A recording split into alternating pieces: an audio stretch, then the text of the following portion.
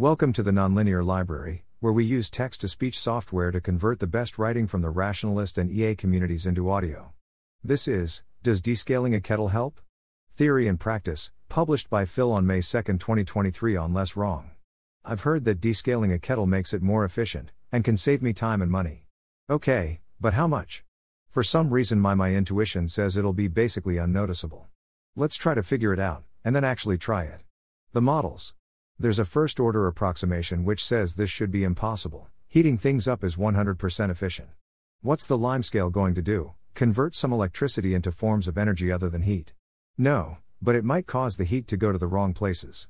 I think there are two ways that could happen. The first is if the limescale itself has a high heat capacity, meaning it takes a lot of energy to heat up. That doesn't seem likely to me. I think there's likely less than 10 grams of it, and I think it probably has less heat capacity than the same mass of water, because I think water's is higher than most other things. I don't think adding 10 milliliters water, weighing 10 grams, to my kettle will significantly affect the boiling time. Spot check, water's specific heat capacity is about 4 J/K_G. So to heat 10 grams water by 100 K needs about 4000 J. My kettle is 2200 W according to the email I got when I bought it, so an extra 10 milliliters should take about 2s longer to boil. Also, I normally boil about 500 milliliters of water, so we'd expect 10 milliliters extra to make about a 2% difference. I don't have a strong intuition for how long my kettle normally takes to boil. 1 to 3 minutes? The above calculation suggests it should be around 100s. The second way the limescale could matter is if it's a good thermal insulator. Then the metal heating element gets significantly above 100 degrees Celsius before the water boils. And from my Googling, it seems like this is the reason people give that descaling a kettle is helpful. How much effect would this have? This page says the thermal conductivity is 2.2 Wm_K. I don't remember studying this in school, and I don't find that Wikipedia page very clear. But I think maybe this means, the rate of energy transfer, W, from the heating element is 2.2 Wm_K, multiplied by the surface area of the heating element, square meter, divided by the thickness of the limescale, M, multiplied by the temperature difference, K, between the heating element and the water. The units check out at least. This implies, if there's no limescale, that the power transfer should be infinite, regardless of the size of the heating element. That's clearly not how things work. Still, it seems fine to have as a model. It just means that the water and heating element will stay the same temperature. But doing some field research, i.e. looking at my kettle, makes me think it's a bad model in this case. Here's what it looks like. This kettle was last descaled around August 2020. I know because I bought vinegar for it, and thanks to online shopping the receipt is in my email. It seems that I have some limescale over some of the heating element, bits of the metal plate at the bottom, and the tube around where it passes through the plate, and zero limescale over some of it. The no limescale gives WK model is going to give WK no matter how small the no limescale area is. So scratch that model. I don't feel like trying to model the rate of power transfer from an unlimescaled heating element to water. I don't know what material it's made of, some kind of steel I suppose, and I don't know what property of that material to look up. Plus it probably depends on how fast water convects. Here's another way to think about it. Assume that the amount of metal the manufacturer used is roughly as small as possible without compromising too much on boiling speed. When we turn the kettle on, we start putting 2200 W into the heating element, and the heating element starts putting some of that into the water. When the heating element is sufficiently hot, it can pour 2200 W into the water, and we're at 100% efficiency. Except that as it heats up the water, it needs to get hotter itself to maintain that 2200 W rate. So we'll never actually be putting 2200 W into the water. But I'm gonna guess that we can ignore this effect for current purposes. Also, if the heating element has enough thermal mass, we might boil the kettle before it gets hot enough to pour 2200 W into the water. I'm gonna guess this isn't the case. Energy used to heat the heating element is essentially wasted. I don't know if other kettle designs could do away with one entirely, but as long as we have a heating element there's going to be some wastage. We can minimize the wastage by having the heating element be low volume, so not much energy needed to heat it, but high surface area, so high rate of energy transfer to the water. If the rate of energy transfer is 1 Wk, then we reach 100% efficiency when the heating element is 2200 K hotter than the water. But long before you reach that point you're going to melt the plastic of the kettle, which would be bad. The highest melting temperature of any plastic listed on this page is 390 degrees Celsius.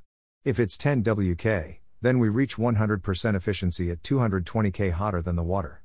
Some plastics can survive 320 degrees Celsius, but it still seems bad. But at 100 WK, we only need to get 22 K hotter than the water. That seems like it should be fine? Let's assume that under optimal conditions, the heating element reaches XK hotter than the water. That suggests the rate of energy transfer is 2200/XWK. Now suppose that some fraction f of the heating element is covered in limescale, and that the rate of energy transfer through the limescale is essentially 0 WK, then the heating element will instead reach XFK hotter than the water. The energy needed to heat it, that extra X1F/FK, is extra energy wasted. But I actually expect the energy needed to heat the heating element to be pretty low? According to this page, the specific heat capacity of steels tends to be about 0.5 JK middle. G. If the heating element is 100 grams of steel, and we heat it an extra 50 K, we waste an extra 2500 J, which costs us a bit over a second. So I'm not super confident in this, but I don't have a model which suggests descaling a kettle, similar to mine, will have particularly noticeable effects. If it gets sufficiently scaled, it'll self-destruct, but I expect this to be very rare. I don't have a model for how much scaling it takes to reach that point. It's just that I don't remember ever hearing a friend, family member or Reddit commenter say they destroyed their kettle by not descaling. The setup. It's almost time for some empiricism. I'm going to see how quickly my kettle boils currently, average of 3 observations, then I'm going to descale it, and then I'm going to see how quickly it boils after that. My immediate temptation is to boil a large amount of water, so that the effect is most noticeable. A 10% difference is easier to notice if it's going from 500S to 550S, than from 100S to 110S. But my models, such as they are, predict that scale decreases initial efficiency but not eventual efficiency. It would be a fixed cost, not a percent cost. And a tens difference is easier to notice if it's going from 100S to 110S, than from 500S to 510S. I don't trust my models, so I'm going to try both small and large amounts. For small amounts, I'm going to fill the kettle to the 2-cup line. I'm in the UK, so that ought to be 568 milliliters, but most of my mugs are only 500 milliliters and it's not quite enough to fill one of them. Checking in a measuring jug, it's somewhere between 450 and 500 milliliters, so likely a US pint, 473 milliliters. There's some noise here because the kettle has a wide diameter, so we only get small differences in the water level for the volume poured in. My rough guess without measuring is a 5 milliliters difference between runs is plausible. For large amounts, I'm just going to empty my entire 1.5 liters bottle of fridge water into the kettle. There's some noise here because the bottle doesn't have markings at all and I don't bother to fill it right to the brim, but I do try to get it to roughly the same place. A 5 milliliters difference between runs seems plausible here too. I'll use water from the fridge to mostly control for initial temperature. My guess is it'll start around 3 degrees Celsius. I'm not going to bother trying to control for room temperature or for where in the fridge I keep the water or what phase of the cooling cycle the fridge is in at the time. I'm going to assume that the kettle cuts off when all the water is at 100 degrees Celsius. I'll only measure the first boil of the day, and that way the kettle has definitely had time to cool down overnight. In hindsight, I didn't control for whether the kettle had water sitting in it overnight, that could plausibly make the heating element a few degrees below room temperature. There's one more calculation to do first, and that's to figure out how quickly it would boil assuming no energy wasted. Then I can make some predictions, do the pre-descaling boils, possibly adjust my predictions, descale, do the post-descaling boils, and compare. But I'm writing this post out of order, and I've already got the numbers for pre-descaling, without having calculated the maximum efficiency and made predictions based on that.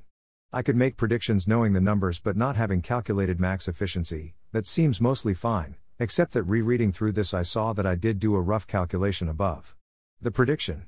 Still, for what it's worth, my current guess is indeed that the effect will be pretty similar in absolute time for both small and large boils, and less than a tens difference in both cases.